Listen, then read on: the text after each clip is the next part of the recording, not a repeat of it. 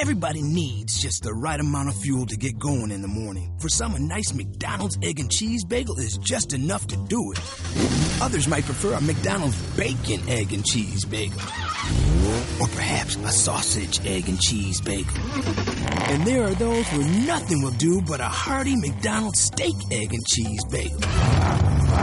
4 different breakfast bagels to get you going. Tomorrow morning, give your engine a head start at participating McDonald's. Ba-da-ba-ba-ba.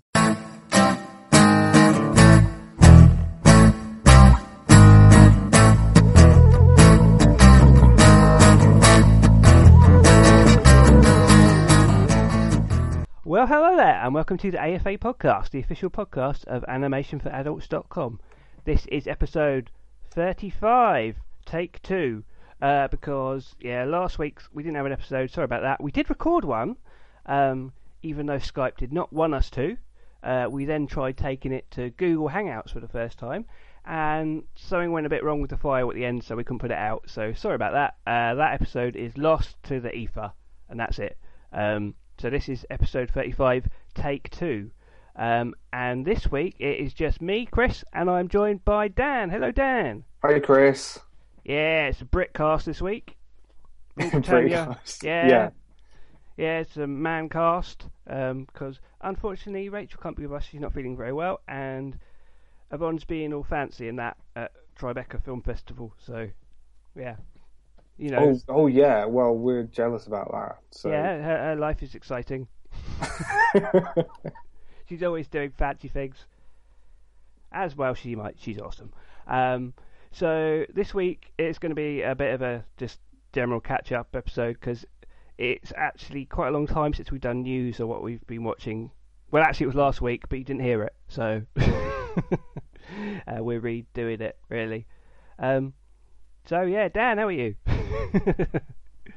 I'm good, Chris. I'm good. Yeah. I'm always talk about the weather, it seems, but it's in the last couple of years, it's really had a big effect on my mood and everything. And now it's spring. I'm definitely a lot more chipper. That happened this week. Spring. It just happened. Yeah. Suddenly. Yeah. I decided to suddenly be sunny at lunchtime, and then I was out for 20 minutes and then had to go back inside, and as the sun sort of taunted me through the window. But yeah, I'm good, thanks. Yeah, I went out this week and I saw The Jungle Book. Oh. The new Disney live actionification of one of their beloved properties, directed by Jon Favreau, and that's pretty much what I've been watching. But I guess we'll get into that in a little bit. Okay. That will segue into the news. In that this week, the CinemaCon happened in Las Vegas, which is a convention for exhibitors, I believe. But also lots of film journalists and stuff go along as well, because there's presentations about upcoming slates and things. And Warner Brothers were there, and they had a Warner Animation Group presentation.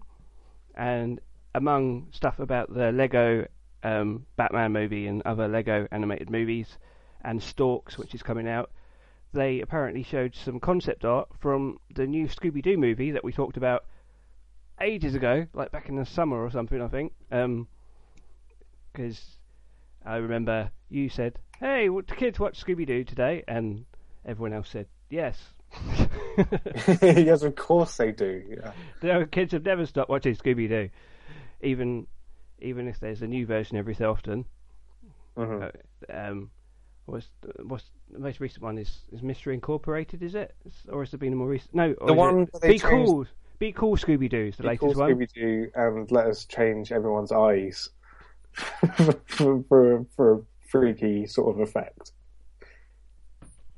The new movie is going to be called Scoob, SCOOB, like as an acronym, apparently. Mm-hmm. I don't know what it stands for, but it's Scoob, and it is apparently potentially going to be the first part of an interlocking Hanna-Barbera cinematic universe, because everything has to have a cinematic universe now, And Warner Brothers want as many as they can have. They've got DC, they've got Lego, they've got Harry Potter. Now they're going to have Hanna-Barbera. Does this news fill you with joy, Dan? Well, it's not. It's weird. It's funny that they've sort of taken the cinematic universe. That phrase is just thrown about so much now, and they've done like crossovers before. Of course, we all remember like Flintstones Meet the Jetsons, and crossovers are not something that's new to Hanna-Barbera. No. So it seems a bit funny that they've returned to an idea which wasn't massively successful or beloved, like in the first couple of iterations. It depends. I mean, does this mean that they're going to be CG animated or what? I don't really understand the full extent of the plan. Are they straight to DVD movies or? No, this is going to be full blow. I think Real FX are doing the animation on it. They did Book of Life and some other things. As far as I know, because none of the pictures have been released online, but I think it's going to be full CG. We don't really know much about it, but yeah, like you said, there's actually a bit of a history of Hanna-Barbera crossovers, because they used to be. I remember when I was growing up, there was a bunch of different series, Yogi Bear, and like it also had Huckleberry Hound, and there was Yogi's Treasure Hunt, which I used to like, and then there was one in space, I think, Space Race or something, and Wacky Races is kind of, did some of the characters from that come from something else first? It's kind of a crossover. Well, I think they had Catch a Pigeon first, and then Dastly and Muttley were in Wacky Races, or the other way around.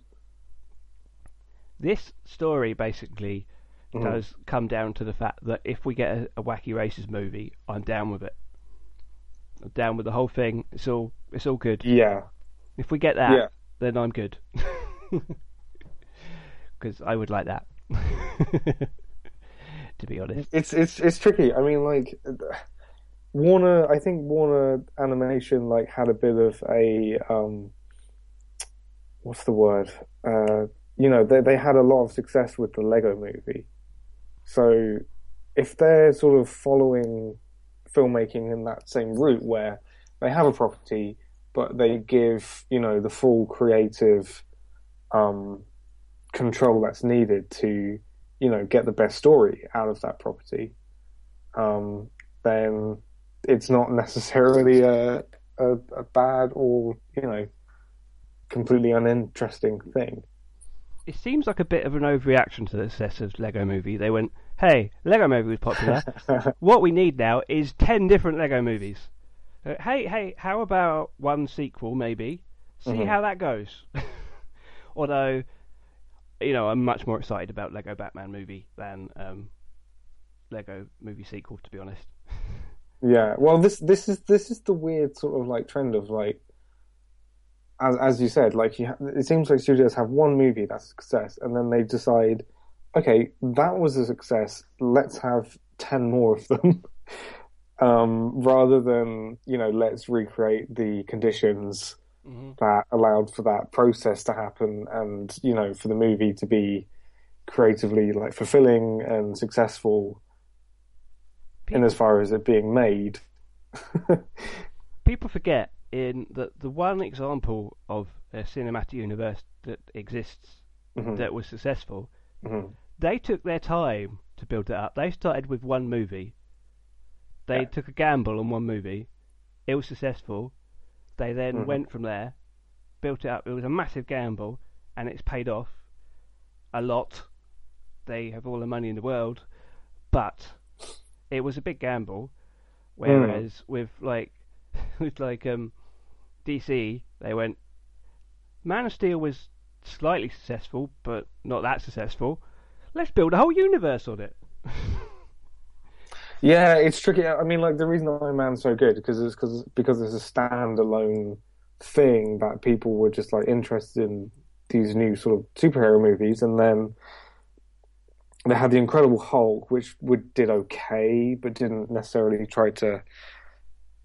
They had, I think Nick Fury was at the end of the Incredible Hulk, was he? I think maybe Nick Fury was at the end of Iron Man, and then I think Tony Stark was at the end of Incredible Hulk. Right. Okay. Well, let's not get into that too much. But, No. Sorry. Sidetracked. Yeah. So I mean, like, I guess if the new Scooby-Doo movie is like appealing in and of itself, then that's fine. But what gets a little bit tiring is when you're watching a movie and I felt like it happened in the last Marvel movie I saw, which was Age of Ultron, where it was like, oh, okay, you're putting in adverts for a thing which is coming up rather than actually letting me watch and enjoy the current thing, which is good. Or trying to be good. And I think that's kind of what the Lego movie did really well. It was just its own story, and you know, that's what gets audiences going back to the cinema, I think. Anyway, it's kind of hard to say without anything existing apart from this announcement, really.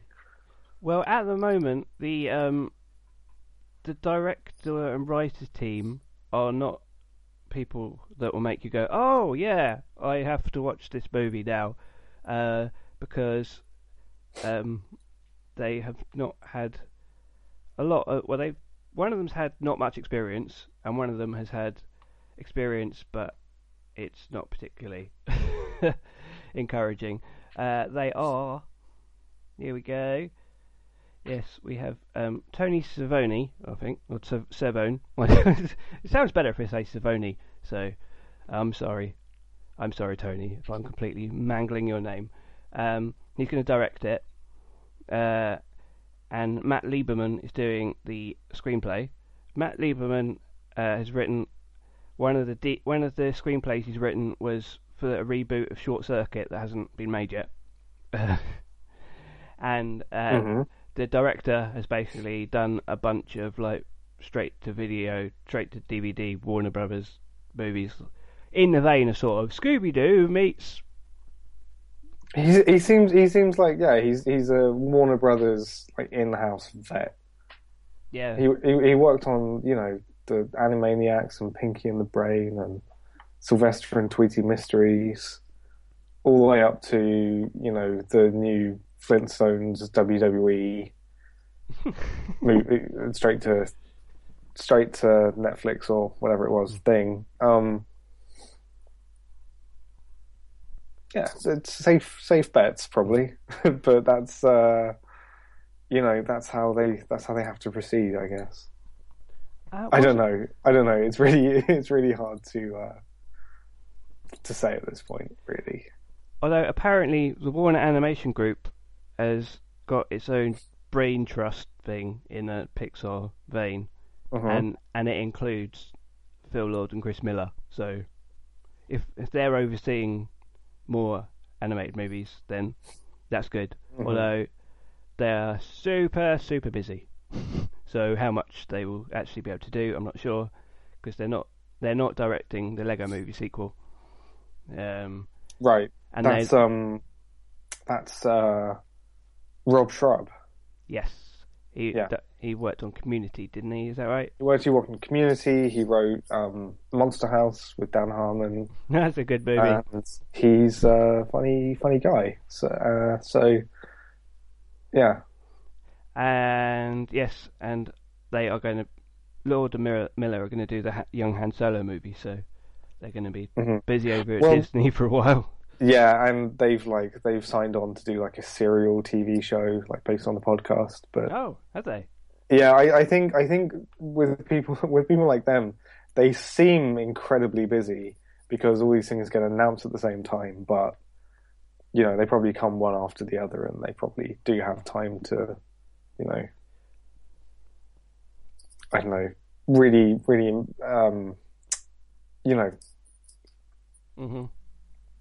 to do the brain trust properly, basically. I hope. Did you catch the Lego Batman movie trailers, by the way, that came out the other week? They came out 2 in a week. That came out 8 months ago. Yeah, I did. Yeah. Yeah. No, I wasn't a fan of Man of Steel or Zack Snyder in general. So Yeah. Batman versus Batman, very Superman, as some people call it, doesn't really interest me in the slightest. You'll be surprised to hear I am in the same boat. Right. So yeah, the Lego Batman movie looks like the thing that I want to see. With regards to Batman, something lighter and funnier, and actually daring to be entertaining, and it's sort of like a more heightened, tongue-in-cheek version of the Joel Schumacher films. Well, it's in a lot of ways it's doing the Nolan thing, because it's all about darkness, no parents. It's mainly sort of riffing on the over the top darkness of it, but making light of that, which is what's great about it. Yeah, and the cast is good. They've got like Michael Cera as Robin. That's so perfect. And exactly, and the Joker as the Joker being played by Zach Galifianakis. So yeah, no, I'm really looking forward to it. And the cool thing is that because it's an animated movie, they've really gone. It's the most fantastical version of the Batcave or Wayne Manor I think you've ever seen. Mm-hmm. It's really super decadent, and that just makes it even more funny to me. And we've also got much better casting for Alfred, because Ralph Fiennes is Alfred. Right. I just feel like Jeremy Irons as Alfred is just like, hey, who's British? Who's British? Do we know anyone who's British who hasn't played Alfred yet? Hey, he'll do. The evil lion guy. If I had to watch the film, Batman v Superman, that is, I probably think that Jeremy Irons might be the part that annoys me least. I could imagine that being the case, but given the fact that I'm not going to see it, I'm going to have to continue just imagining.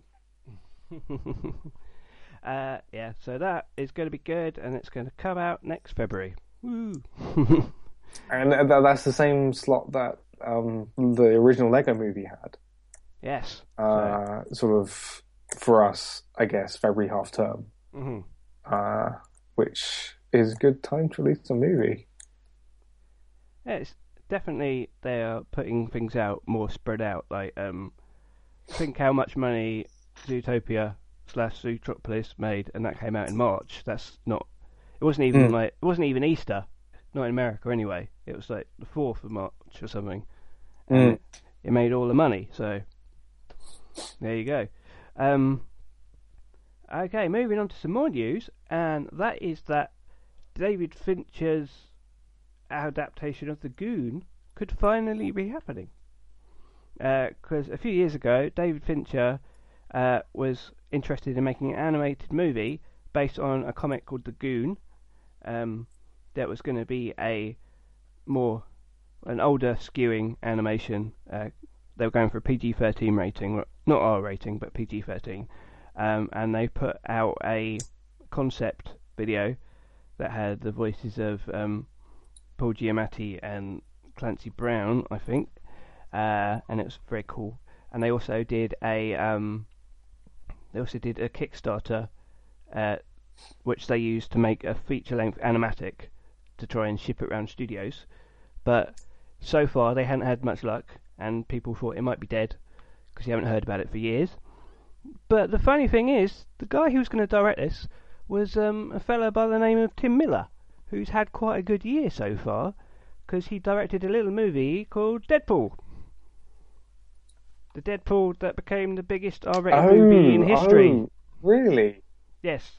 He's from an animation background, which has been mentioned before, and he's from Blur Studios, and he's done like animated sequences and different. I think he did animated sequences of some games and things like that. And he was gonna be like the he was going to be the Duke Johnson to David Fincher's Charlie Kaufman, if you will. And suddenly, Tim Miller has got a bit more clout in the Hollywoods. Because he made a film that made all the money. So people are like, hey, what do you want to do next? And possibly they're talking about bringing the Goon back, which would be very interesting. That is, because, I mean, I haven't seen Deadpool, but it seems like the effect it's had is that it's been a crowd pleaser, and it's been very funny and entertaining. And if he can prove his chops with regard to that, that's pretty. I mean, that for me with the Goon, like that was kind of my thing with the teaser that they made. It was fine, and it looked amazing, and it was quite funny. But the question is, like, you know, does that then necessarily translate to 90 minutes? Mm-hmm. But David Fincher being attached as well is another sort of indicator. Yeah, he's been attached for a while. Mm-hmm. Like, ever since, like, I remember it being, like, one of the first things I was really aware of, like, on Kickstarter. Yeah. A few years ago. Yeah, it was one of the first big, like, film ones, anyway. So what exactly is the development that's happened? Has Tim Miller, like, said that it's going ahead or anything like that? Well, he's said that, like in an interview, that there's been more talks since Deadpool's come out, basically, and that they are doing some more work on the animatic. Okay. And that they have been talking to a big name Hollywood star, but I don't know who. Could it be Ryan Reynolds? Right. Well, do you know what I'm thinking? Given on how well Sausage Party does, yeah, that could be a factor in this getting made, I think. But the thing is, this is going for PG-13 rather than R-rated, and this is the area that I wrote an article a while ago called "Does Hollywood Animation Need to Grow Up?" And my the thing that I said was about basically making like animated PG-13 movies or PG movies rather than G movies or whatever. And I wasn't saying, hey, let's have lots of R-rated movies. Let's just have things that are a bit older, just not quite so kiddie or whatever. And this is the kind of thing I was talking about. So yeah, I think now might be a good time. It seems like the time is coming round. Like with stuff like, I think the last big one which I kind of remember was Rango, which was really PG. Yeah. And that sort of seemed to put lots of people off because it was, I mean, it was marketed really badly. But apart from that, I think the fact that it kind of sold itself on being a grittier thing kind of confused lots of people. Because it didn't feel like a family movie the way it was sold. Yeah, that is one of the weirdest animated movies that has come out of Hollywood in quite some time. It's one of the most unique. It's certainly I don't think it's really, I couldn't put it in the same like playpen as many other things. It's just the whole point that it doesn't try and be cute or pretty. It tries to be gross and stuff, which is interesting. I need to rewatch it sometime. I think I've only seen it once. Did you like it? I did, yeah. I must have done because I own it. Yes. The Goon might be coming back, and that's watch this space. The Cannes Film Festival is happening in May, and it has been announced that the Studio Ghibli co-production, The Red Turtle, is going to play at Cannes. It was already, I think, confirmed it was going to play at Cannes, but we now know it's going to play in the Un Certain Regard category, which means it's a competition, basically, but in a different category to the just straight-up competition. And this is the film that is being made by Michael Dudok de Wit. Is that close Mhm. enough. Yeah. No, that's Uh, spot on. Yep. And it is his first feature. He's done several shorts that have been acclaimed. And Studio Ghibli decided to co-produce the movie with him, with Francis Wild Bunch, and he actually went over to spend some time in Studio Ghibli, and he worked with Isao Takahata, who is acting as artistic producer. So it isn't just Ghibli putting money into it; they've been creatively involved. But it's obviously going to be very different from your average anime film by the looks of it. And it's going to show at Cannes for the first time. So, is this exciting?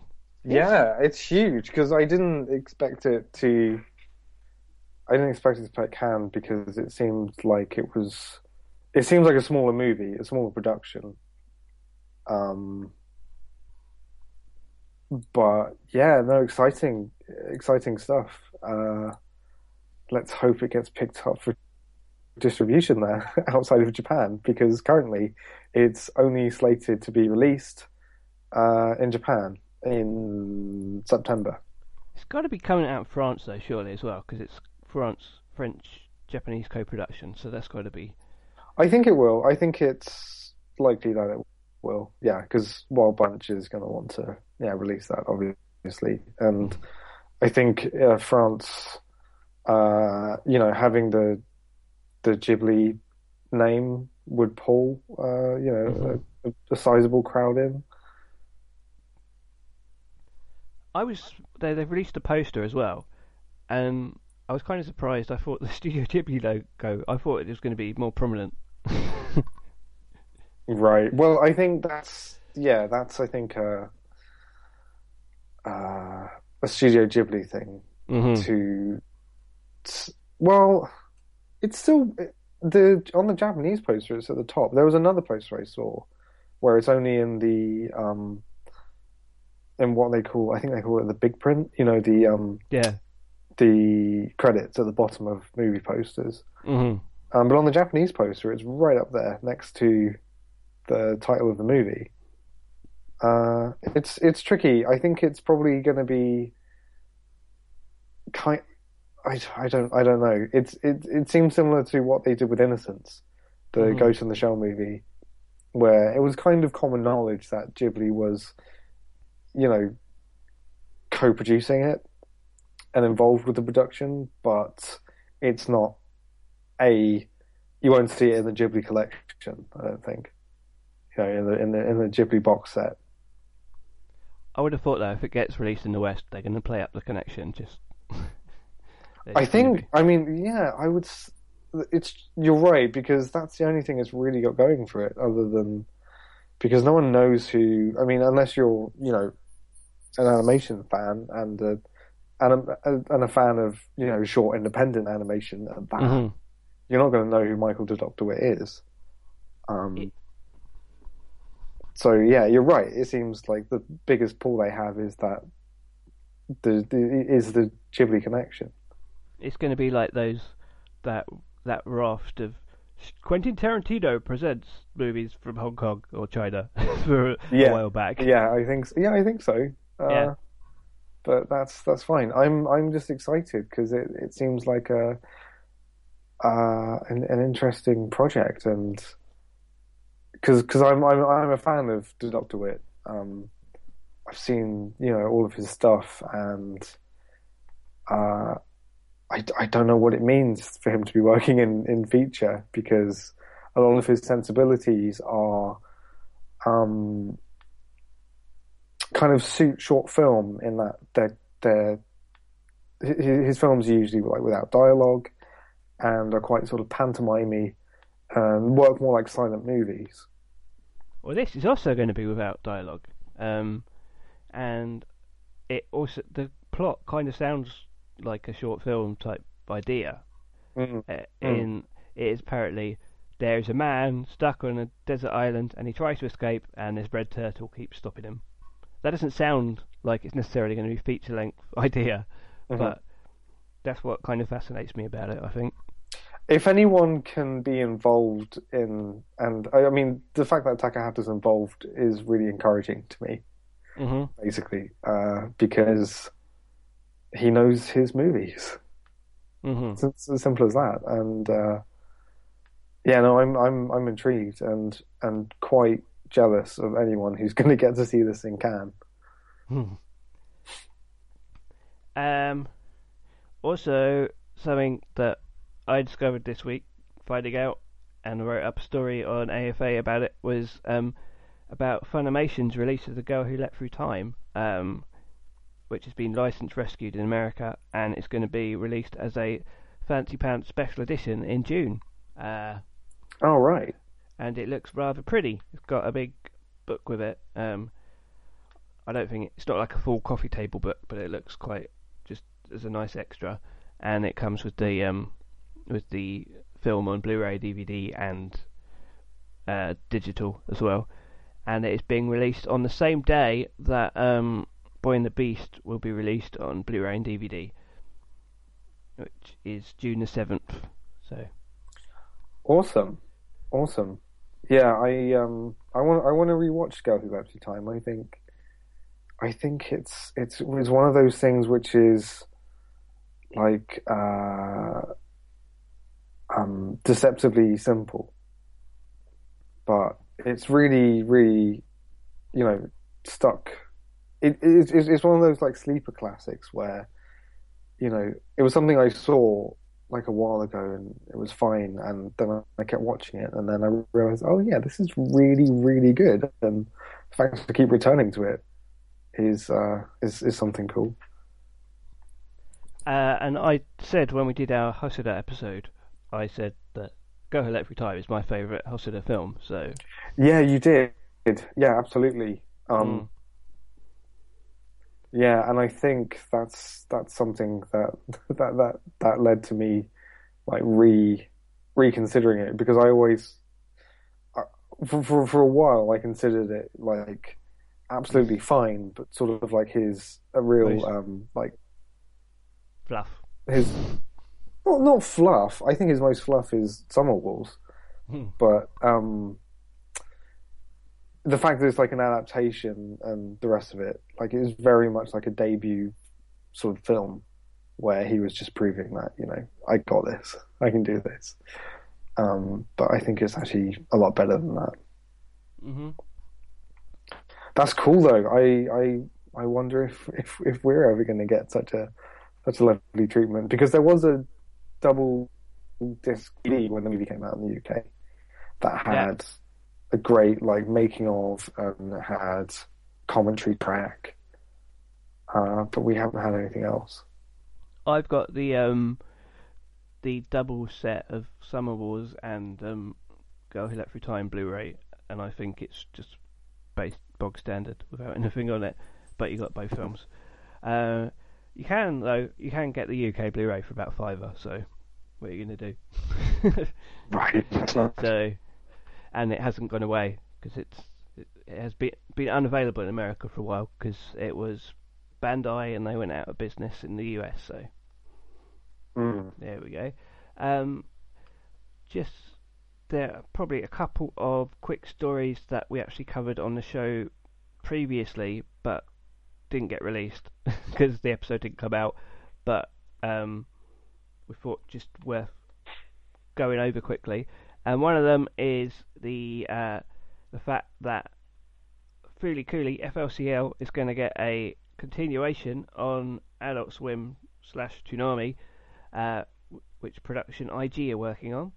And Dan, Fooly Cooly is a particular favourite of his from back in the day, so just wanted to get your opinion on the news. Oh, yeah. Well, it really is. It's tricky. It's one of those things for me which I can't really defend it without getting into, as you said, like nostalgia goggles, and the fact that it's just something I'm fond of just because.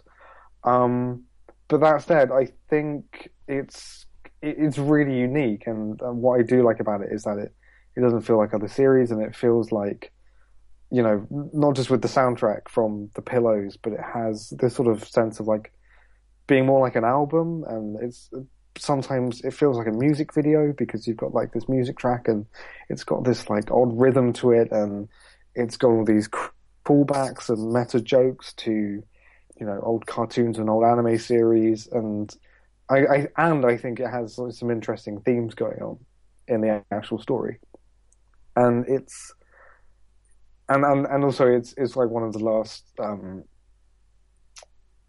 it wasn't one of the last, but it was the fact that it was also made for a TV format. It was made as a straight to video animation.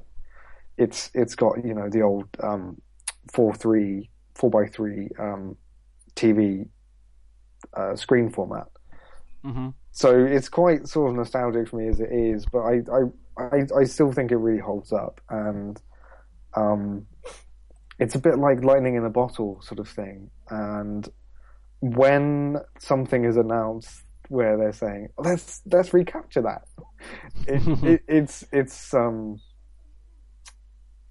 it's hard not to be skeptical, but it's tricky. I mean, if they literally try and revive it, I think they're going to have some trouble, because I don't think it's necessarily the characters or their story which made it good. It was the way it was done and the animators that were involved and the directors, and the sort of the shape of the thing.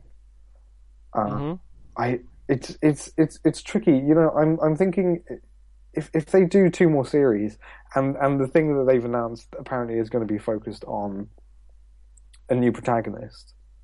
Is it a girl that they? Yes, going to be focusing on? Yeah, a young girl this time. But also having the alien, was she called Haruko? I believe so. Yeah.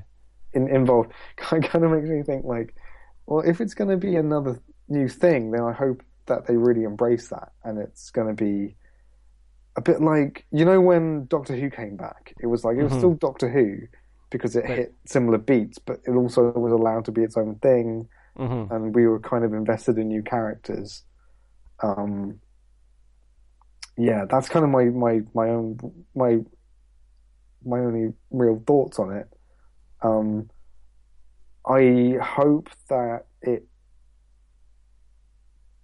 just has really kick-ass animation, because that's the main thing that makes FLCL what it is, I think. Yeah, rant over. I don't know. It's yeah, it's one of those hot potatoes where it could be great, but you just want to, as a fan, it's how you get when someone says, "Oh, we're going to dig up that thing from the past and revive it." You're like, "Oh, be gentle with her." It's strange because some of I mentioned this I think before, but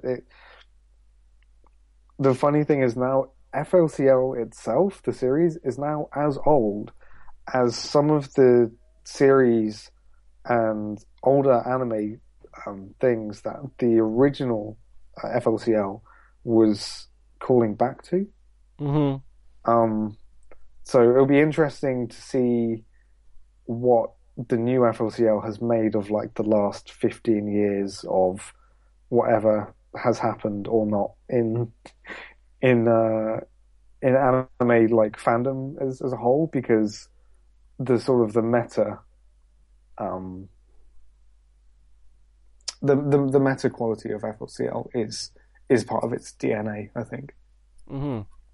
But yeah, that's it really. I mean, what do you think? Because you're not so much evangelical sort of FLCL fan. No, because I only watched it recently. Yeah.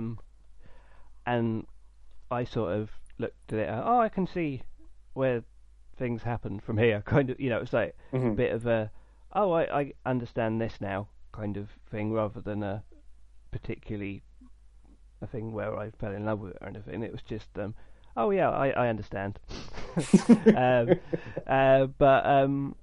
So I'm really intrigued to see what they do with it in the modern age, and how time changing will have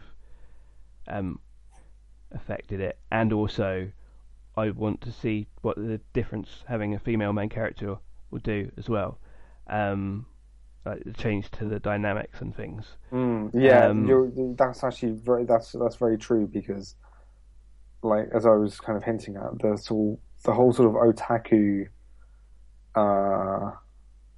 like theme running through it was and the fact that it was about male puberty was kind of relevant.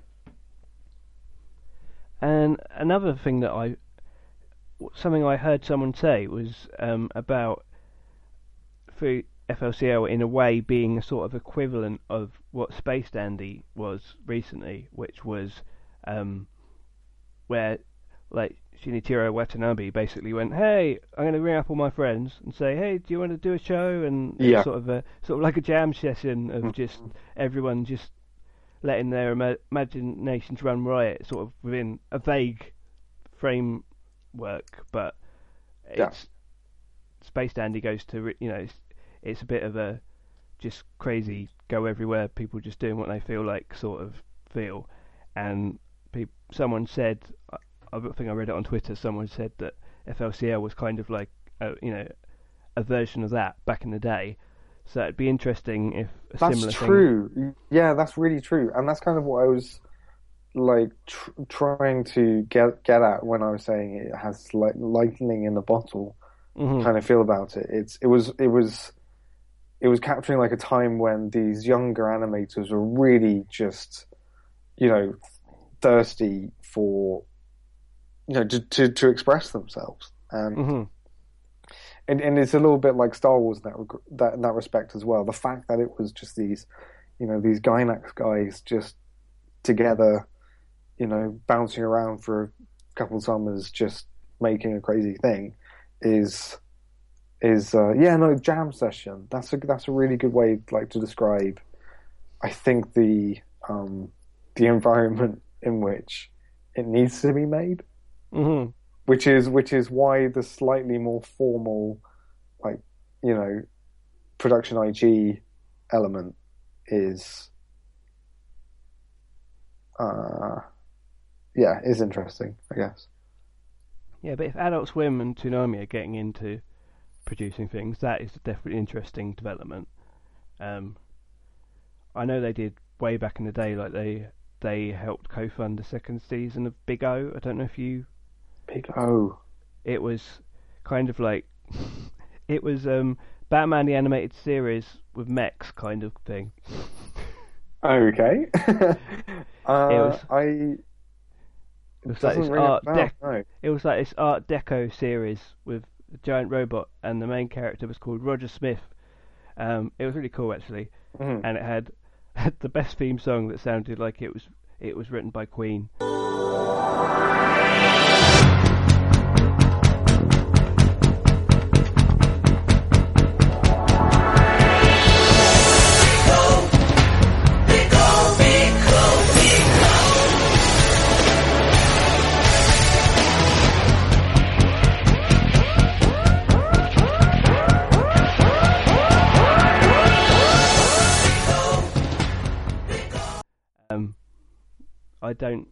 I don't think it made that big an impact in the UK. I think it was more popular in America, but right.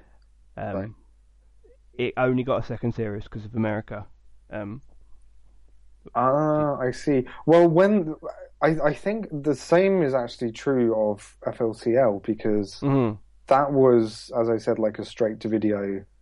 Don't worry, we're not going to spend the whole episode talking about FLCL. No. Anyone listening? But that was kind of made popular because that was played again and again on either Adult Swim or Toonami, or both. or both in the US, and that has a big part to play in its sort of like cult status, a bit like Cowboy Bebop was. Yeah, I just want them to give Shinichiro Watanabe a lot of money and say, "Go do what you want." Well, I suppose they did that with Space Dandy, but I want him to do something else.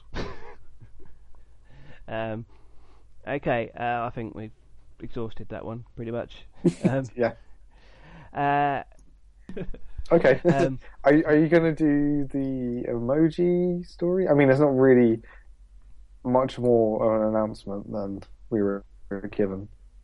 we were reminded that there's an emoji movie coming, and I did not want to be reminded of that. Lego movie, what have you done? You could just make a movie on anything now because of Lego movie, that's what they think.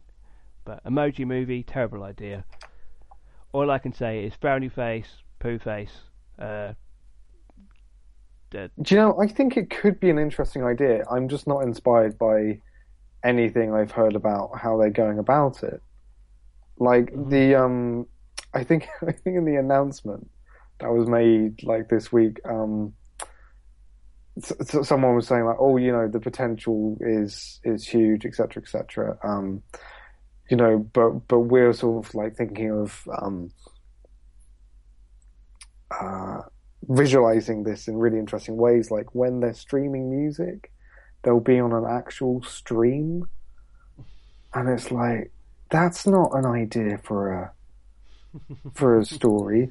It was funny because I read that the same day I was listening to an interview with Meg LaFauve, who wrote Inside Out. Mm-hmm. And she was in this interview. She was saying like how she was brought on halfway through like production, and they were really close to just packing it in. And Pete Docter showed her like all of these designs for like these, you know, the Imagination Islands, the islands of personality that are in Riley's head. Yeah. And he was saying, oh yeah, so like, you know, we've got this here, and Meg's being like this, you know, the new screenwriter presence sort of said, yeah, but why does that exist? And all Pete Docter could really say was, well, because it's fun and it's here and it's cool and it's going to look really great in the movie. And like, you know, Meg LaFauve was saying, like, she felt her job was to say, we can only do these things if they're absolutely earned and they have a real reason, you know, for existing in relation to like the main character's story. And it just set alarm bells off when this emoji movie like conference happened, and the guy said, you know, we've been already talking to Spotify, and, you know, it's a tail wagging the dog kind of situation, and yeah, I don't know. It'll be what it is, and it will be forgotten, I think, probably quite quickly. This is one of those movies where I think it's fair to say that it's not really someone came up with a brilliant story that they just had to tell. No, not in the slightest. And the fact that they aren't talking about characters at this point is kind of indicative of that for me. I think I said because you were talking about it with like Dennery, right? Mm-hmm. And I said, well, whose phone is it? Because they said the movie takes place inside of a smartphone. And I said, whose phone? Like, that could be interesting if it was the president's phone, or I don't know. And anyway, it's not worth thinking about.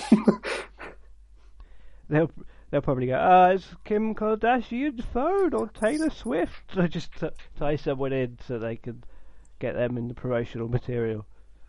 Yeah. Okay.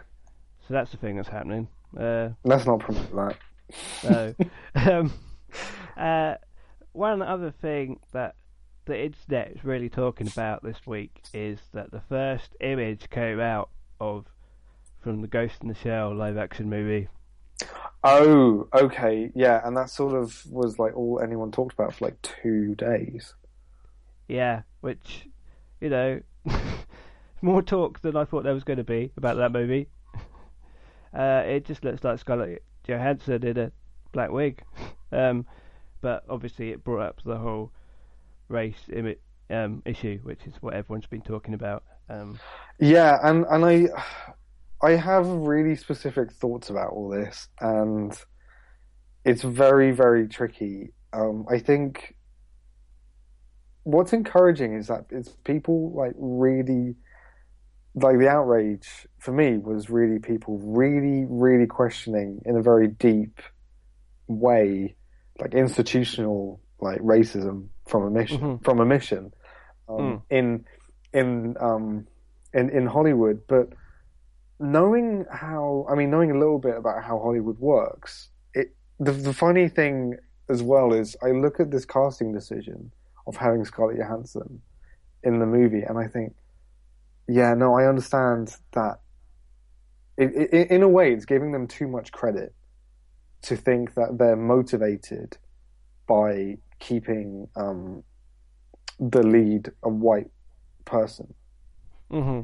They're only thinking about money. The movie would not be made were if someone of Scarlett Johansson's like box office pool was not involved as the lead, essentially.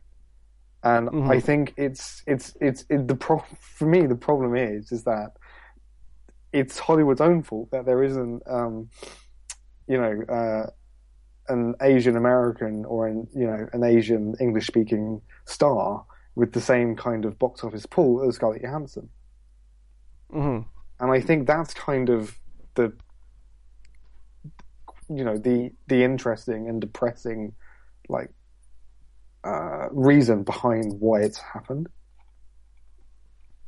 Now, my question about this, and I don't know the answer, Mm-hmm. is whether where they're setting the film, or Right.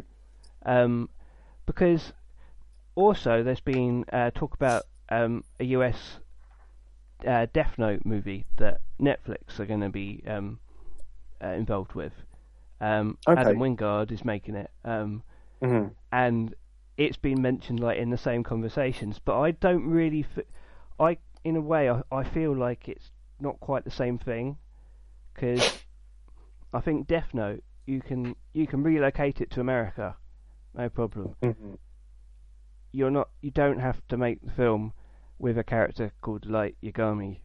Light isn't a real Japanese name. I don't think it's just a random word. So you could call him Light Jones, I suppose, if you wanted to. Light Jones sounds like a detective. He sounds like a sort of Dick Tracy sort of sleuth. Or he might be like a side character on Lovejoy or something. I don't know. Light Jones. Yeah, he's the best forgerer. He's the best Turner forgerer in town. But with this, all I know is that they're calling the main character the Major. Okay. She could be called the Major, but She's you're not not trying to say Major Kusanagi. Kusanagi. Kusanagi. Mm-hmm. Yeah. Because she's clearly not. But they seem to be casting Asian people around. Takashi Kitano is going to be the boss. Okay, yeah, and he can't, as I remember, he can't speak English. In fact, I looked into this because I was curious, and it turns out that he was actually the starring celebrity in a series of commercials about speaking English for Japanese people. But he was the butt of the joke in he started speaking English in this commercial and it was terrible. And an native English speaker steps in and says, "Yeah, let's have a real English teacher handle it." So I don't really get the thinking behind that decision, because his scenes with Scarlett Johansson, the Major, and what's his character called? The Aramaki. Aramaki, The boss. Yeah. Yeah, exactly. Yeah, so the scenes between Major and Aramaki are quite integral to the story moving forwards, right? Yeah. So that's going to be very interesting. I think it's a really tricky thing to do. I mean, I don't think that Scarlett Johansson is very good casting, actually, before you even get into race. And she's not really the Major. I don't think she has the same kind of uh, I can't imagine her slipping into that personality very well. The Major's more a sort of, I mean, back in the day, I mean, if we're gonna whitewash the casting of the movie, Sigourney Weaver would be the choice, right? Yeah, but I don't know if my sort of feeling is that if they were going to say relocate it to America, which you might well do if you're doing an American adaptation, that's kind of what adaptations are. Then she could be the Major, whatever. But if you're going to set it in Japan, is it set in Japan? That's the thing. That's crazy. Well, I know that's the thing. I don't know where it's set. The tricky thing is the original is actually set in Hong Kong.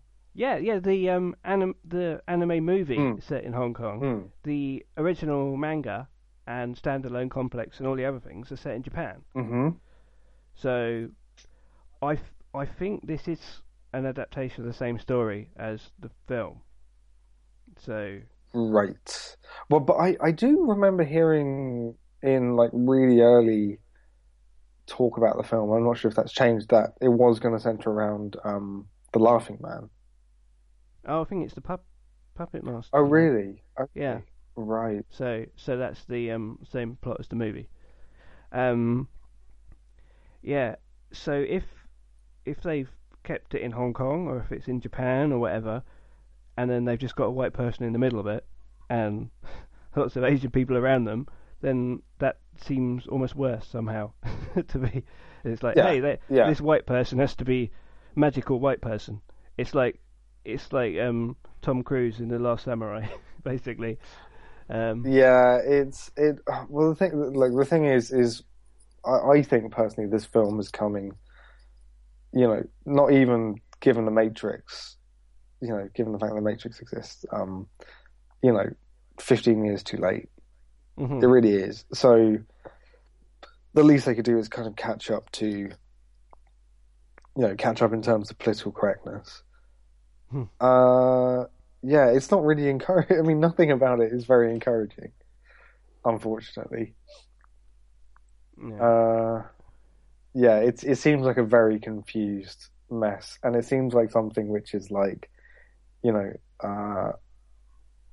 just every step of the way battling the stagnant practices of Hollywood. Yeah, they're just not handling it very well. I think is. No, I know, and I mean, sometimes what happens is the reaction to this has been huge, by the way. Sometimes what happens is a director on Twitter might come out and try and defend like the decisions. Like I remember when Jurassic World came out, the director of that sort of tried to sort of defend the the apparent sexism in what's her name's character.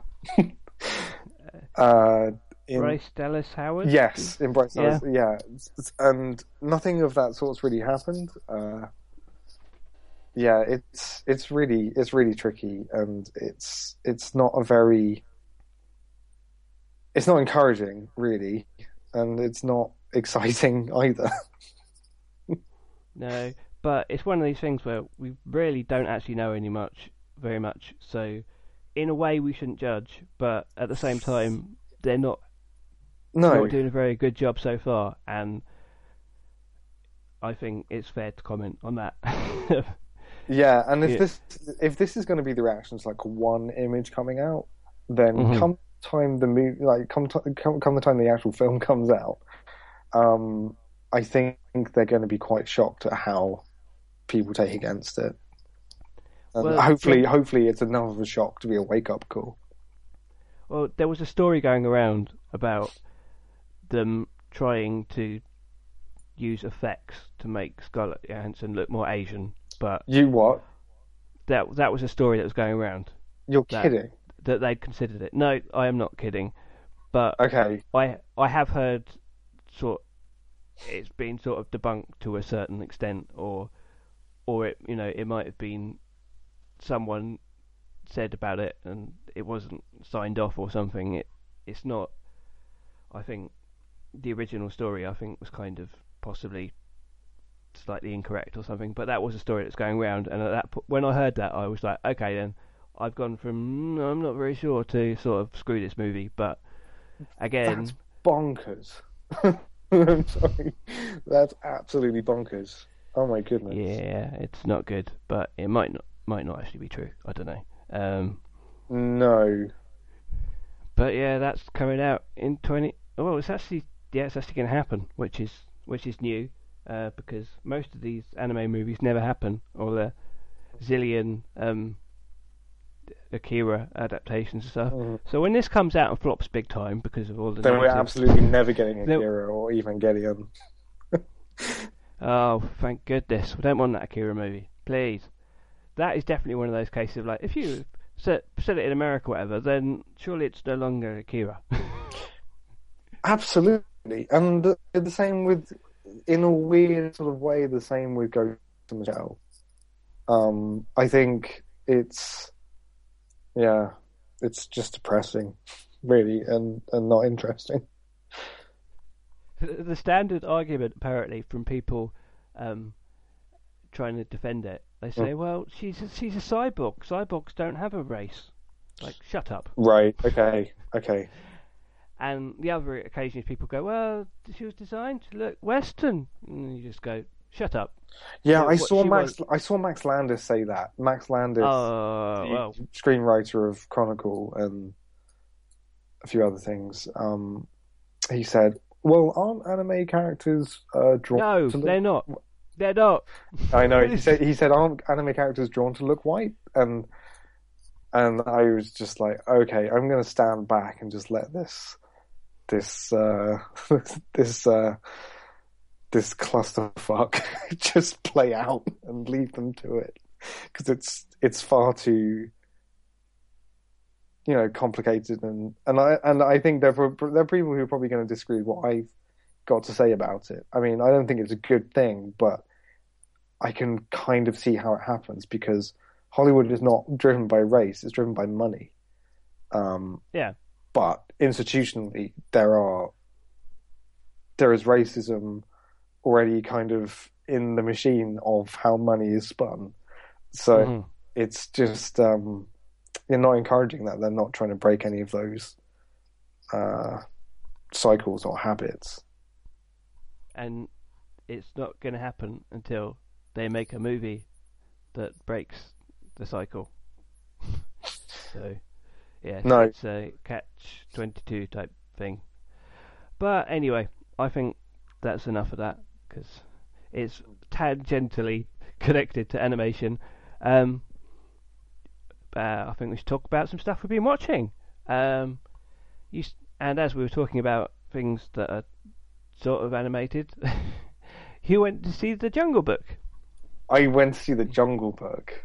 Yeah, I think it's the first. Oh no, I saw Alice in Wonderland, but apart from that, it's the only big Disney live action remake of the recent cycle that I've seen. I think I don't really count Alice in Wonderland. I don't know why. I think it's kind of taken lots of liberties with the It's not trying to recreate the feeling of the original cartoon, is it? But someone like Cinderella really was. Yeah. How was it? How was it? Well, I mean, my expectations were kind of positive, because I liked the look of the trailer, and I really like Jon Favreau, actually, the director. He did Iron Man and Elf. His best film. And way back in the 90s, he did a movie called Swingers, which really was the thing that sort of got him noticed, and is incidentally, try and believe this, try and imagine this and get your head around it. It's a really good Vince Vaughn film, and Vince Vaughn is what? Yeah. So anyway, I like Jon Favreau, and I think I think actually something like Elf is a really good example of he knows how to make a really entertaining family movie which has really appealing characters and is just well paced. And I think he's got a real knack for it in sort of like in the craft. You know, he doesn't necessarily have like great big auteur sort of like stamps, but by and large he's dependable.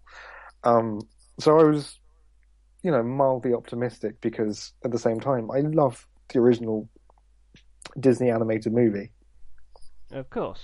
And as you can probably like guess from like how I felt about FLCL and other things, I get very, very nervous whenever anything is reimagined or like remade in such like narrow terms with like properties and interpretations, because of course, you know, the original film is a reinterpretation of the book by Roger Kidling. Yes. So okay, yeah, I liked it a lot actually, and it was so cool because it's actually really good at being its own thing. And it does a really good job. Like within the first 10 minutes, I was not thinking of the original movie at all, because it was just so involving, and the characters are just I really spot on. I mean, the performances are great, but the way the characters speak and I mean are animated, because the movie is actually animated. It's I think they used a small amount of motion capture, and I imagine that's probably not so much in the performances, but maybe in, I'm just guessing here, it may be in recreating realistic animal motion, which is really tricky. But the performances are great, and they've got this amazing balance of something that they've been trying to do for a while in talking animal movies, which is how do we get these things to emote in a way that looks like the animals, but also is like slightly more heightened, expressive, than animals tend to be, and they've absolutely nailed it. I don't know how they've done it. I mean, the only human in the movie is Mowgli, who is played by a newcomer. That's why I don't know his name off the top of my head. I think it's called Neil Setti. No, that doesn't sound right. Anyway, but this kid is absolutely brilliant. Like, yeah, Neil Setti. Neil Looks like Setti. to me. Yeah. Okay. It sounded too much like Settee, and it sounded a little bit. Sethi. Okay. And it's Not Neil with two Setti. Neil Sofa. No. So, and when he's so appealing, and his performance is really big and like theatrical, but not in any annoying way. He is Mowgli. It kind of reminded me of, you know how Michael Caine is in Muppet Christmas Carol, and You mean his best film? His best film and the best performance, you know, with Muppets. It kind of reminded me of that, where you didn't really think about them being separate. They were just in the same world, and they sort of, you know, even though when he's talking to Bagheera, it's, you know, a boy talking to quite a realistic looking Black Panther. You don't think about it because the characterization is so strong that you just believe it. I had a lot of fun in the movie, and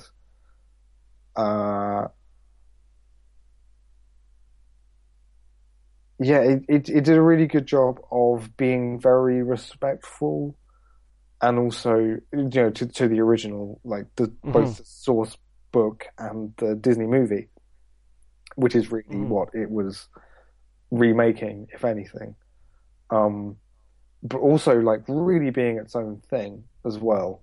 Um, so I would say if you like the original movie and if you like the Jungle Book, like the characters, and I do, I'm really fond of Bagheera and Baloo and Arkayla and Mowgli. Uh, then yeah, absolutely check it out. It's yeah, it's great. I don't know what else to say. Um, It's interesting in that Jon Favreau has basically go around saying it's an animated movie, which is in a lot of these cases they will sort of bury that idea because yeah, yeah. they don't want people to think it's an animated movie when they like with Marvel movies, whatever they won't go around saying, "Oh no, this is basically animated," with a few actors. Well, the every now and classic then. is old Jimmy Cameron with his Avatar. Oh, this isn't an animated movie. This is something different. Yeah, this is better. Yeah, this is better. This isn't the same thing. This is something new. When in fact, despite all of the really impressive behind the scenes footage of Avatar, so much of that motion capture data was cleaned up and basically reanimated by the animation staff working on that movie. But for some reason, the marketing, press team didn't want people to see the film that way, so they didn't say that. But yeah, as you said, like it's really refreshing that Jon Favreau in lots of interviews has said, what we're doing is actually just a very is just like a more technologically advanced version of what Disney did in 1967, but they did it with background paintings and ink and paint on cells, and we're doing it with motion capture technology and CG animation. Yeah, because they actually want to be connected to the original. They want because people's like natural instinct is, oh, they're going to ruin the Jungle Book animated movie I loved, and they're like, no, but this is an animated movie. This is just a new kind of animated movie. Yeah. Whereas it's tricky because it's not exactly photorealistic. I mean, there are certain times when it does look stunning, but the cool thing about it being animated and it being like a digital world is he has like the ability to just tip things into a slightly more fantastical version of what they're depicting for like an emotional effect. Scenes like spoilers, Car is in this film, the giant snake. Yeah, with Scarlett Johansson playing another role that's supposed to be played by an Asian. Are you kidding? Really? It's in India, isn't it? Oh, okay, right. Sorry, you lost me for a second. Okay, yeah, but like that sequence is, the forest turns a slightly different, shade, and certain shapes appear that weren't there before in the trees, which, is all down to the fact that it was animated and the director, had full control over how stylized like elements were. Yeah, it was, and all of the voice performances are just great. I love Ben Kingsley as Bagheera. He got everything absolutely spot on. His kind of his stuffiness and his tough love and his determination to desperately cling on to his dignity as he sees it, which is really funny when he bumps up against Bill Murray's Baloo, which is something which is there in the original Disney cartoon, but it's not. There aren't many times where they're hitting exactly the same beats that are coming up. There were points when I was like, I didn't know where it was headed, and it does take its own path on a few things, which is really cool. Actually, I really appreciated that. yeah, I don't know. It's great, Wow. and You sold me. it seems like it's been really popular Yeah, yeah, it's made so a far, ton. and it's made a ton. And I'm despite the fact that it's a remake and quote unquote unoriginal or adapted or whatever you want to call it, I was really really pleased with how it came out, and yeah, they did a great job. The thing that was the only thing that's worth noting, and I think it's kind of been said elsewhere, is that it's very much a PG Hmm. movie. Shere Khan is really scary, and there are other elements which are genuinely freaky, um, and felt more Kipling than Disney, basically. Yeah. Well, they did say they were sort of combining the Disney with more Kipling story, so Mm, mm. But which yeah, no, gives it more reason to exist.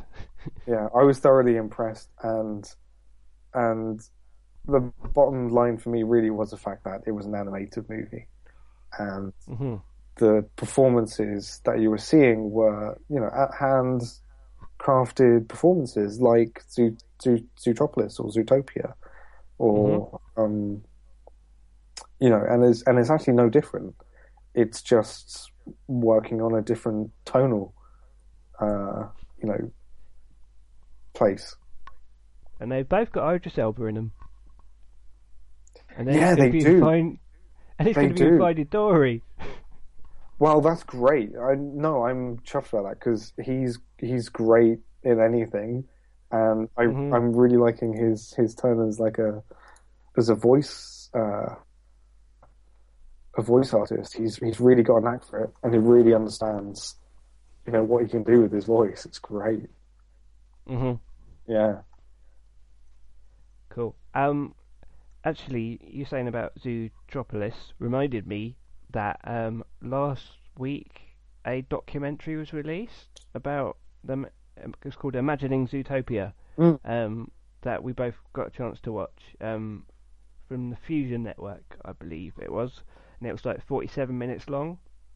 Yeah. And I remember in the missing episode, you were very keen on it.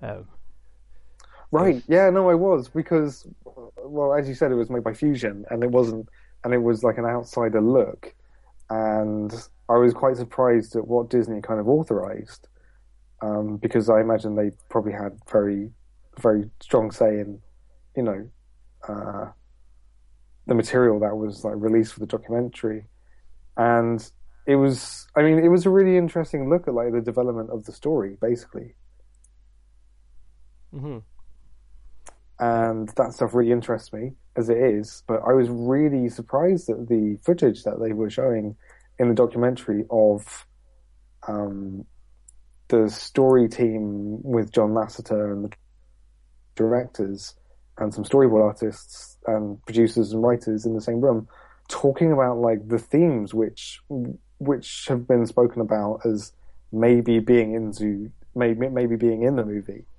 um, but like them explicitly saying, yeah, this is about. They kept saying it was about bias. Uh, Yeah, that was the word they used, that bias. was that was a word that they used the most, but there were other times when they definitely said, prejudice and racism, Yeah.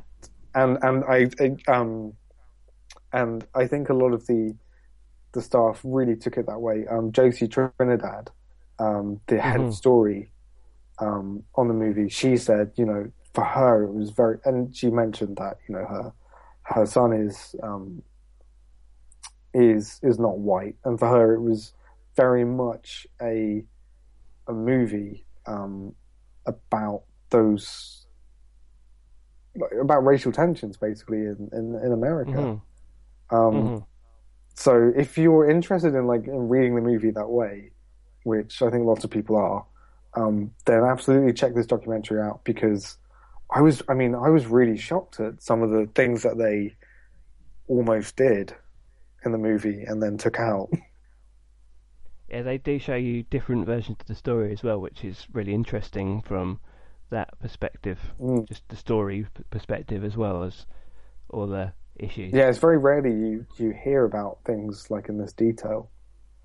It's definitely worth checking out. It's on YouTube, right? You can just yeah, search that and you'll find it. and I will link to it again in the show notes Great. for this very episode that you are listening to now. Wow, get that, amazing. And the other thing I know that you watched recently was a little gem from the Studio Ghibli catalogue.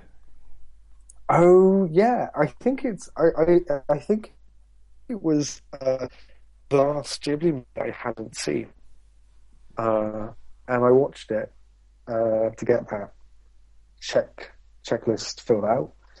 And I thought that was kind of what I was doing, but it ended up being, as with most of their movies, a really enjoyable film. Ocean Waves. Yes. Or I can hear the sea, as it's called in Japanese. Yeah, it's like it was a project that was conceived as an opportunity for Ghibli's younger staff to have a production of their own, and sort of for animators and for directors to step up. And it was it was a TV movie, which was like subsequently released on video and DVD. But it was actually quite a big production, and they went over budget, and that's why something of this sort didn't happen again. But I loved it. I mean, it's a really good teen drama, like slice of life thing, kind of like a more. You could probably put it next to Whisper of the Heart, and it doesn't have the same sort of like magical edges as Whisper of the Heart does. Mm-hmm. It's very slice of lifey and more like Only Yesterday in that regard. Or from Up on Poppy Hill was another really just straightforward. Yeah, actually that's true. Yeah, no, it's like that, but it's about. I mean, it's about graduating high school kids, so their concerns are like slightly more mature. Like they're into. I mean, like they're comfortable about like dating and all of that kind of stuff. And I think there's drinking involved in the movie at some point. I think. I don't know about the drinking age in Japan, but it certainly felt like underage drinking to me. But I loved it because it was like it was made in 1993, and it's got like the same synthy, electronic like soundtrack as Whisper of the Heart. Awesome. And it's like everyone's dressed like it's the early 90s, and it's this weird sort of thing.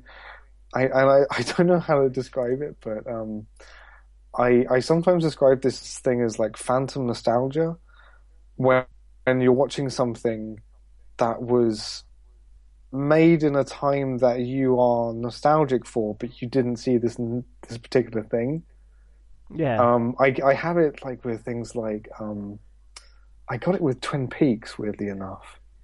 When I started watching that, I had a very sort of like strong sense of nostalgia for somewhere I'd never been, or something I hadn't ever seen before.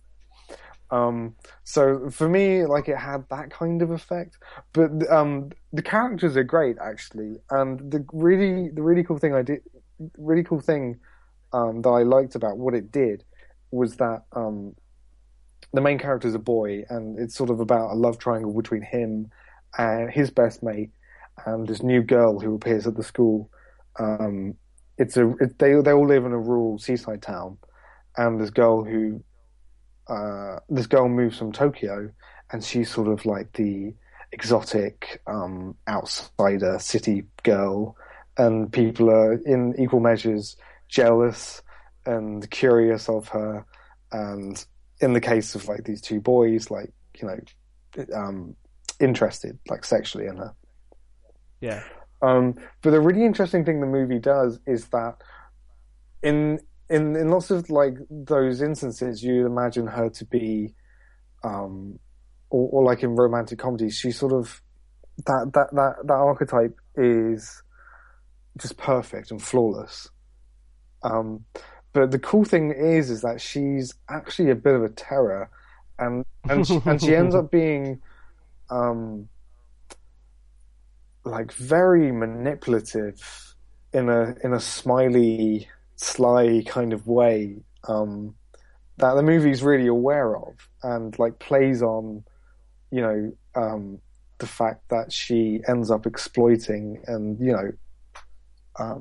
like asking to borrow money from these guys, like knowing full well that they'll absolutely be more than pleased to help her out, but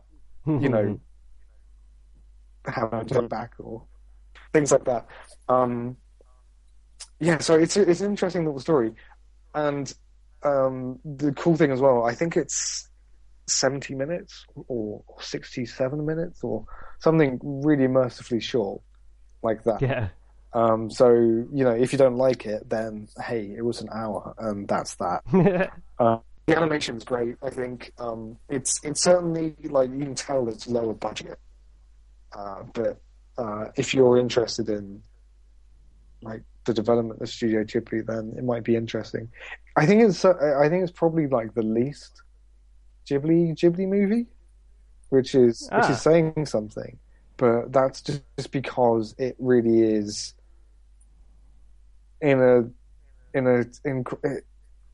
it's very much like an adolescent sort of teen movie for that age group, for that target audience. But yeah, no, I saw that a while ago now, but it's stuck with me enough that I was able to sort of talk about it, and I recommend checking it out if you're looking to, if you're interested in anime or Studio Ghibli, then absolutely check it out. Yeah, a couple of months ago, I finally watched Whisper of the Heart, and I don't think I actually talked about it on the podcast, but I watched it for the first time. Oh, great! And I really enjoyed it, obviously, because it's brilliant. I rented the Blu-ray, and it's interesting because it is one of their slice of life things, even though it's got the sort of flight of fantasy sequences in it. Mm-hmm. But I just love like the sequence with the cat on the train and her following the cat on the train and everything like that. The Llewyn Davis sequence. Yeah, the character with that cat has so much character, just in the Ghibli way. Mm-hmm. And it's a bit random, the whole country music thing, but yeah, I really, really enjoyed it. I think that movie is, it deserves a higher place on the Ghibli ranking. I think it's really, really special. Well, interestingly enough, Joe of Team AFA, who wrote a review for the site, actually says it's his favourite. Right. I think it's his favourite film in general, actually. Mm-hmm.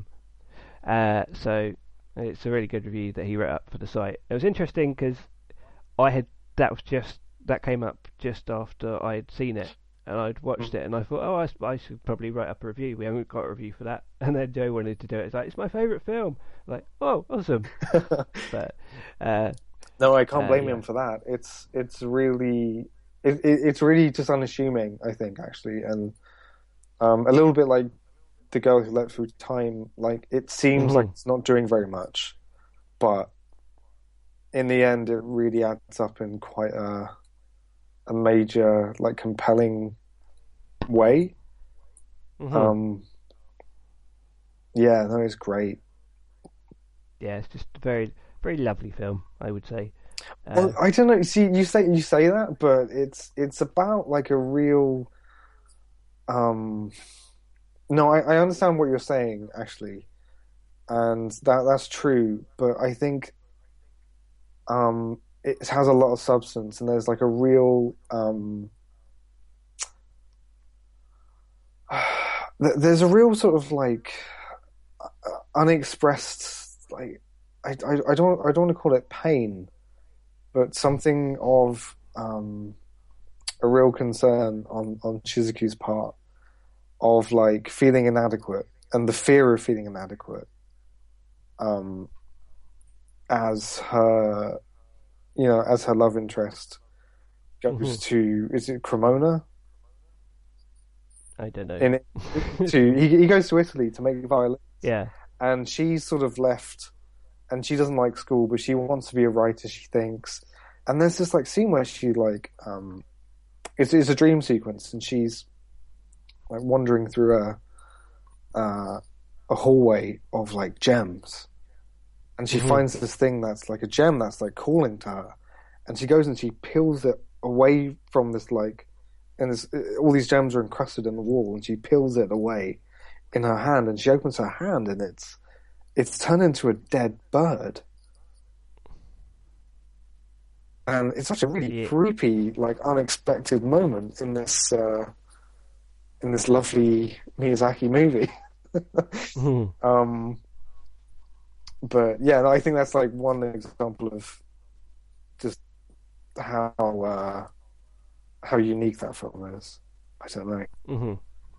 Yeah, I could talk. Sorry, I could go on and on about that film.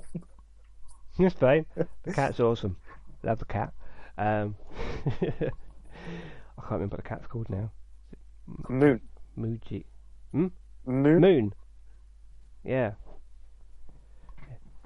It's an awesome cat. Anyway. Yeah, no. More recently I've watched some things as well. I have been catching up with some episodes of Bob's Burgers that I haven't seen before. Oh, great. I think it's season 5. I think I've started on. Okay. I remember when it first started. I remember people were really skeptical about it. I think when people were like looking at it and going, "Oh, look at that! Don't like that," and they were really like judgmental about it without having seen anything. And then I think even people watched a couple were maybe not that impressed. But I remember I watched the first one and I thought I quite like this. And then I think it might have been like the second episode where Bob moves into the walls to avoid Linda's parents coming to stay, and he just moves in it. And that was just the episode where I fell in love with it. and there was also this in the Thanksgiving episode. There's this Totoro sequence with a giant turkey. Oh yeah, of course. Yeah, that's great. That's so well animated, that part. Yeah, so I'm a big fan of Bob Burgers, and so far season 5 what I've been watching has been typically excellent. They really, as it's gone along, they really got into the music side of things, where they they put a real big effort into like the closing music of each episode. Oh yeah, the little stings. They're so yeah. And there's an episode where like Joni Mitchell comes into it just to do the music at the end. It's really weird. Brilliant. There's also they put on Gene puts on a play of Die Hard the musical. And just the characters in that show. The characters are so good. Like the children and Bob and Linda, of course, as well. But they're just some of the funniest characters, and it's got some of the best voice acting as well. Like Kristen Schaal and Eugene Merman is amazing as well. Yeah, the whole cast is so good. Yeah. It's really funny as well, because it doesn't have masculine fatigue, but also somehow it doesn't manage to be like entirely uninclusive or like sexist. But yeah, only Kristen Schaal. Kristen Schaal is the only female regular cast member. Yeah, but it's I think Las I Vegas. finished watching it around like season 4. I remember watching the finale, which was particularly bonkers, where there was it was called World War Two. Yeah, that was the season just before this one. Right. Oh, So, I don't think I've seen any of season 5 then, actually. No. But I remember it really annoyed me when fairly recently I watched the episode of Family Guy with the Simpsons crossover, and there's just like in a cutaway bit there's a appearance from Bob, voiced by John Benjamin, obviously himself. They were like in a plane, and they make some reference. Oh yeah, we're always carrying him, or something, and it's just like, well, yeah, but it's much better than Family Guy is. Sorry. Yeah, is. I completely agree. I care more about that family more than I ever have about the Griffins. Griffins. No one cares about the Griffins. The people who make the show don't care about the Griffins. That's the thing. Yeah, no, well, that's kind of that's fine, but no, I really like there are episodes where they get into like Bob's in the same way that the Simpsons actually did. Like they get into the grandparents and like the Bob and Linda's relationship with their parents. Mm-hmm. And like what that means to them being parents, and I really like how the characters actually care about each other as well. I mean, they'll have like day-to-day grievances and like banter and all the rest of it, but by and large they love each other, and I think that really comes through. Yeah, that's more like The Simpsons than Family Guy. And I've also been watching another adult animated series called Brickleberry, that is set in a in the Yellowstone. Yeah, in it. Is it actually I Yellowstone? don't know. No, it could be. No, it's in a park. It's in a park, and it is specifically not Yellowstone, I think, because they reference Yellowstone. I think, well, actually, I believe the camp is called Brickleberry, so probably makes sense. Yeah, so it's not another family sitcom; it's a workplace sitcom, and there's a ranger and a chief ranger, and a group of rangers, obviously, they're the main characters, and there's also a bear cub, he's a naughty bear cub. He says the things you're not supposed to say. Oh, that guy. Okay, he's he's Stewie. Is he Stewie? What is he? What is his character actually like? He's strange. Is he in it much? Quite a bit. I don't want to sound like a hypocrite, because in recent episodes I've been talking about like Sausage Party and Hell and Back, and saying about adult animation that tries to be too edgy and stuff, and how it's trying really hard and everything. And this is from that sort of school of, hey, let's say something shocking. Well, so is Rick and Morty, but kind of, yeah. But I've been enjoying it because probably just because it's made me laugh, and that's the thing. It's like South Park's all the same, but it's good because South Park's funny and entertaining. It's good, whereas like Hell and Back just wasn't funny more than anything else. So I can't really defend Brickleberry too much, because but apparently it's been cancelled. Oh, did sorry. you know about that? No. There were 3 seasons, and apparently that's it. Was it something I said? I don't know. I feel like I was just saying it's quite. I've been enjoying it, and now killed it. I'm sorry, guys. If anyone was watching it. This is how these things go. Like Family Guy was cancelled, and that didn't stop it. Yeah, I don't think this is going to do that.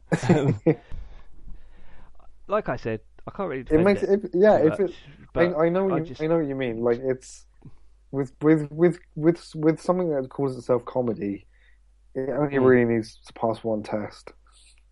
Yeah, it's a bit, it's like the place where I am with Family Guy now, where sort of like I'll watch it if it's on Netflix or telly or whatever.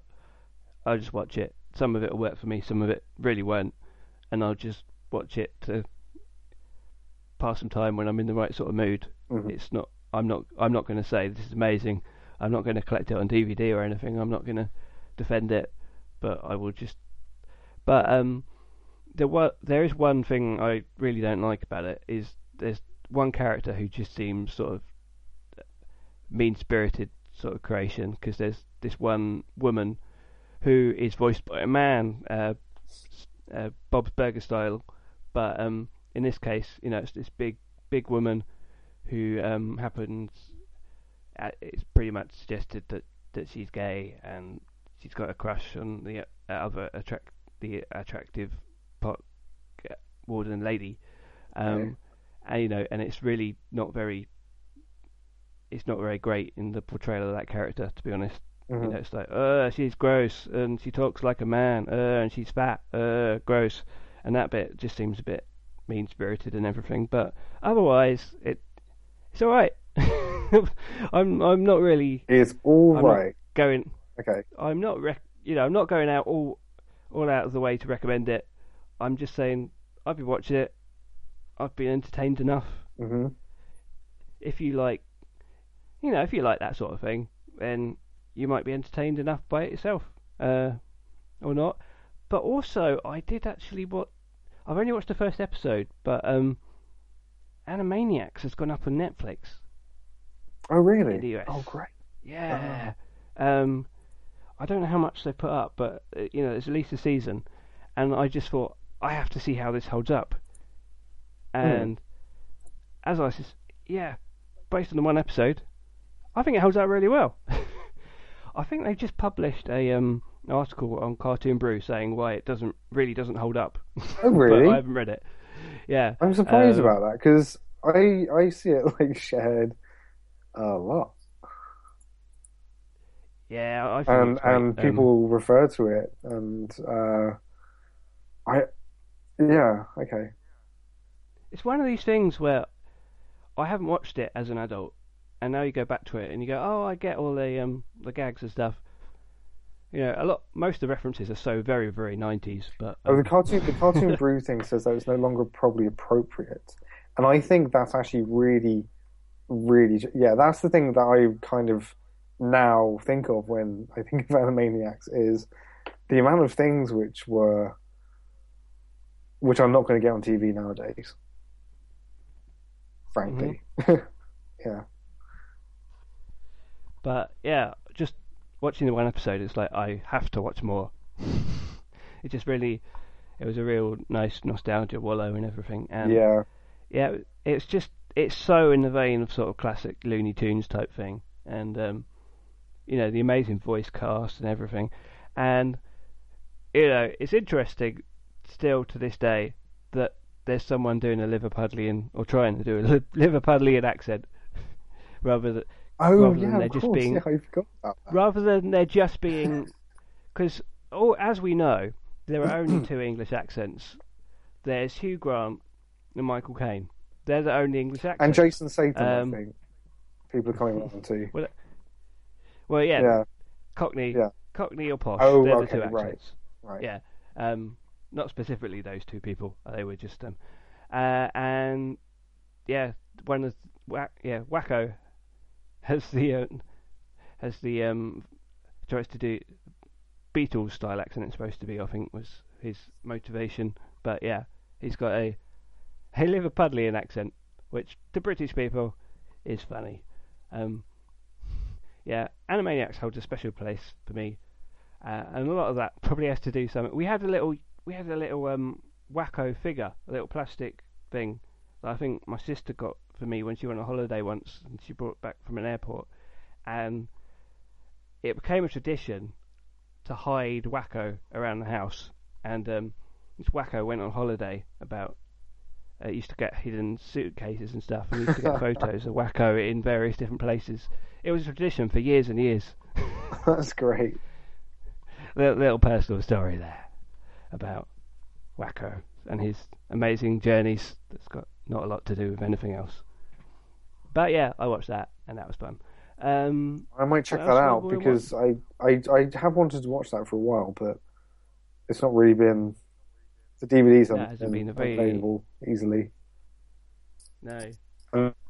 It seems a little bit easier to get through to international Netflixes on using VPNs. Yeah. Yeah. People. Dot. Dot. Yes. Oh, and something I did watch last week, and I mentioned on the show that didn't happen. I watched an anime series called Humanity Has Declined. That is a very strange comedy series that is set in a post-apocalyptic world where there are little fairies. They're called fairies. They're also called new humans, but they're basically like elves. They're little people with little pointy hats and things. They're not like fairies with wings. It's been translated as fairies. I think they might be called fairies, but it's and the main character, who is never named, has to really. It's just called I think in the credits she's called the girl or something, or heroine or something, and she is a liaison between humans and fairies. But none of that really matters because it's basically just a really strange comedy, and a lot of time anime comedy doesn't necessarily translate that well because humour is such a can be so specific to stuff. But I found this really funny. It's had some really bizarre ideas that I just really liked. There was this episode because the fairies are supposedly technologically advanced, but it basically means they can do magic. And there's one episode which does sort of a Groundhog Day type thing with the fairies playing with time, and it's all because they're trying to get someone to bake them cookies, but they're messing with time to get it to happen. Right. And it introduces the concept of the time paradox. There's all these dogs popping up everywhere. And you go, and then you finally get the end. You get, that's a time paradox. I was like, I like that joke. And there's another episode where it's impressive they were able to get a pun in something that was translated as well. Yeah, well, they must have used the original word paradox and then dog. Yeah, they must have done. And there's another episode where characters get trapped inside a manga and they have to try and get to the end of the manga so that they can get out without it getting cancelled. So they have to try and keep it popular and stuff. And there's just all these really great creative ideas. And I gotta say, I just googled it, and the image that popped up that drew my attention was a little slice of bread with its head split open, blood gushing out like a fountain. I knew what you were going to say when you said that. I was like, oh yeah, there's the because it's all these pastel colours and everything, and then suddenly there'll be a burst of ultra violence, or there's these evil skinless chickens that try and take over the world in the first couple of episodes, and they're really foul mouthed and they just keep swearing the whole time. So you get all these it looks all pink and fluffy and cuddly and everything, and then you suddenly get these little bursts of unexpected profanity or violence and stuff, and it's just like a mini series, like one season. Yeah, it's 12 episodes, and it's out now in the UK on Blu-ray and DVD from Animatsu Entertainment. You can get it from I think it's Sentai in America, and it's also streaming on Crunchyroll and Hulu. So if you want to check it out, you can.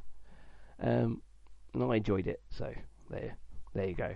I have also recently watched April in the Extraordinary World, which was awesome. You can read my review, but we are going to have a group discussion of it on the podcast, hopefully next time. So I will save my thoughts till then. Yeah, I'm very much looking forward to that. Yeah, I was a big fan of that film. So, okay, I think I can't really think of anything else I've been watching particularly. Was there any other topics or anything you wanted to talk about at all? I think we've covered it. Yeah, the main things were just Jungle Book, which I'm just interested to see how like that develops. I think it could be, yeah, I think that could be a big hit, and I think that deserves to be. What? Sorry, I don't think I said anything. Okay.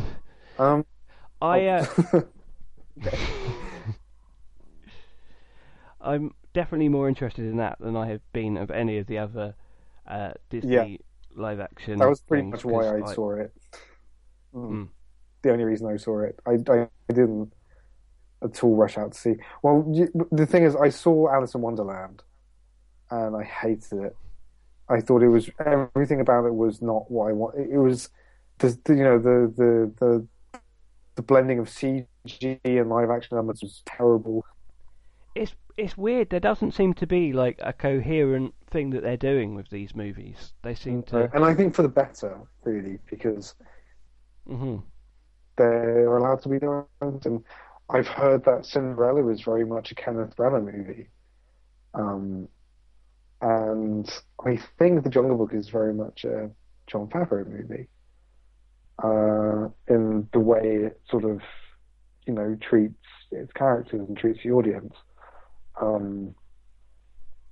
And the fact that they don't all have to team up in one movie at the end probably means that each of these movies can be a little bit its own thing. Yeah, so I'm now more optimistic than I was about the upcoming ones, and I think the next one is Pete's Dragon. Yeah, I think that's this year. And they released an image, actually, of that this week. Of the dragon itself. And it looks like The Last Guardian, the video game character. Oh, cool. It's like a fluffy European dog-based dragon, not neat. Yeah, sorry. No, it just looks different. That's all. I'm encouraged that people say Cinderella was decent, and that was a big hit. Yeah. I haven't seen it, but people say it's decent, and that was a big hit. Jungle Book is obviously going to be a big hit, so I'm pleased that these ones have been popular, because it might mean that they're doing things more in that vein going forward, rather than, mind you, Alice in Wonderland made $1 billion, so. Well, it did, but for me, it was kind of like, yeah, I don't know. I don't really know I don't know how much of that was people going back to see it. And I think it was like the first big 3D film after Avatar. Yeah, exactly. Yeah. And it's that sort of classic thing that Mark Kermode always talks about, which is just because a lot of people went to see something doesn't mean to say they enjoyed it. Yeah, which is the thing that's coming out about Batman v Superman. Yeah, and do you know what? I wouldn't be surprised if the same thing happened with the torrent of Avatar sequels. That's coming. I'm really surprised at the lack of what would it be? Just the arrogance of saying, yeah, let's do 4 of these. Yeah, it's crazy. It is pretty crazy. One other thing about Jungle Book. Did you see it in 3D? Nope. And the interesting thing was, I don't think my local cinema was even playing it in 3D. That is interesting. Because I couldn't be I couldn't be less interested than see it in 3D. I really couldn't. I couldn't give a toss. It's just one of these. It's one of those films that some people are saying, "Oh, this one might actually be worth watching." Right. I mean, I could see maybe if you were watching it in like laser projected IMAX 3D, it would be great. But yeah. I'm just so fed up of those cheap, Real D 3D experiences where, you know, you're watching a very watered down type of 3D with goggles that make the screen like 40% darker than it is. I mean, when I saw it yesterday, there were families in there, and you know, lots of kids, and the audience that you would expect to be the ones who demand 3D, and they were fine and enjoying it and laughing and scared as well. You know, and involved in the film, regardless of that. Cool. Yeah. So, I might. Well, I will definitely watch it at some point, but I am sort of thinking maybe I'll go to the cinema even. No, I think actually it really benefits from being seen in the cinema. It's a really good adventure movie. Cool. Yeah. Okay, I think that probably about wraps us up, really. Considering it's just been a 2-person show and we've just been news and what we've been watching, we've done quite a long show. Yeah. So I think we should let people go now. So thanks for joining us, everybody. It's been another fun chat, and we will be back very soon with a bigger team. And you can catch up with everything we do on animationforadults.com. You can find us on Twitter, on Tumblr, on Pinterest, on Google+, and on Facebook. You can find our previous episodes on podcast.com, on iTunes, on Stitcher, and on the website. And you can follow the whole site at AFA Blog. You can follow me at Mr. Christor on Twitter. Dan? You can follow me on Twitter at Hamu, HAMMOO. Cool. And we will catch you very soon, guys. And good night, everybody. Goodbye. Look for the bare necessities, the simple bare necessities. Forget about your worries and your strife. I mean the bare necessities are Mother Nature's recipes that bring the bare necessities of life. Wherever I wander, wherever I roam, I couldn't be found off my big home.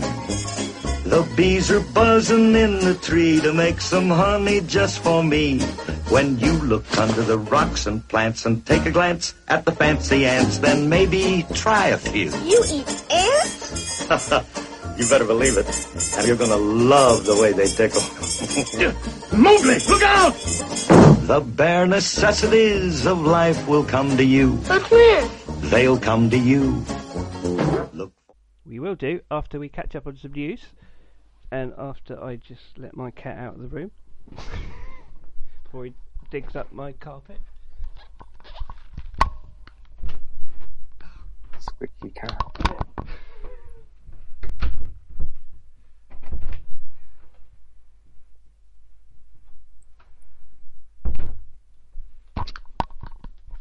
Sorry, outtake. No, that's fine. It's done and dusted.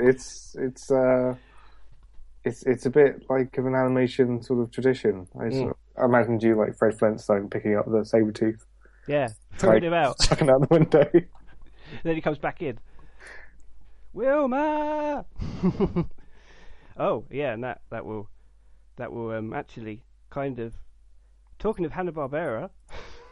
At Busch Gardens Christmastown, rekindle the spirit of holiday traditions for you and your family. Delight in the wonder of over 10 million twinkling lights. Cherish the moments as you enjoy new holiday shows and visit Santa and Rudolph. And immerse yourself in a world transformed by the season at the world's most beautiful theme park. The holidays shine brightest at Busch Gardens Christmastown. Select dates through January 2nd. Right now, it's the best deal of the season. Save over 50% with tickets as low as $24.99. Restrictions apply.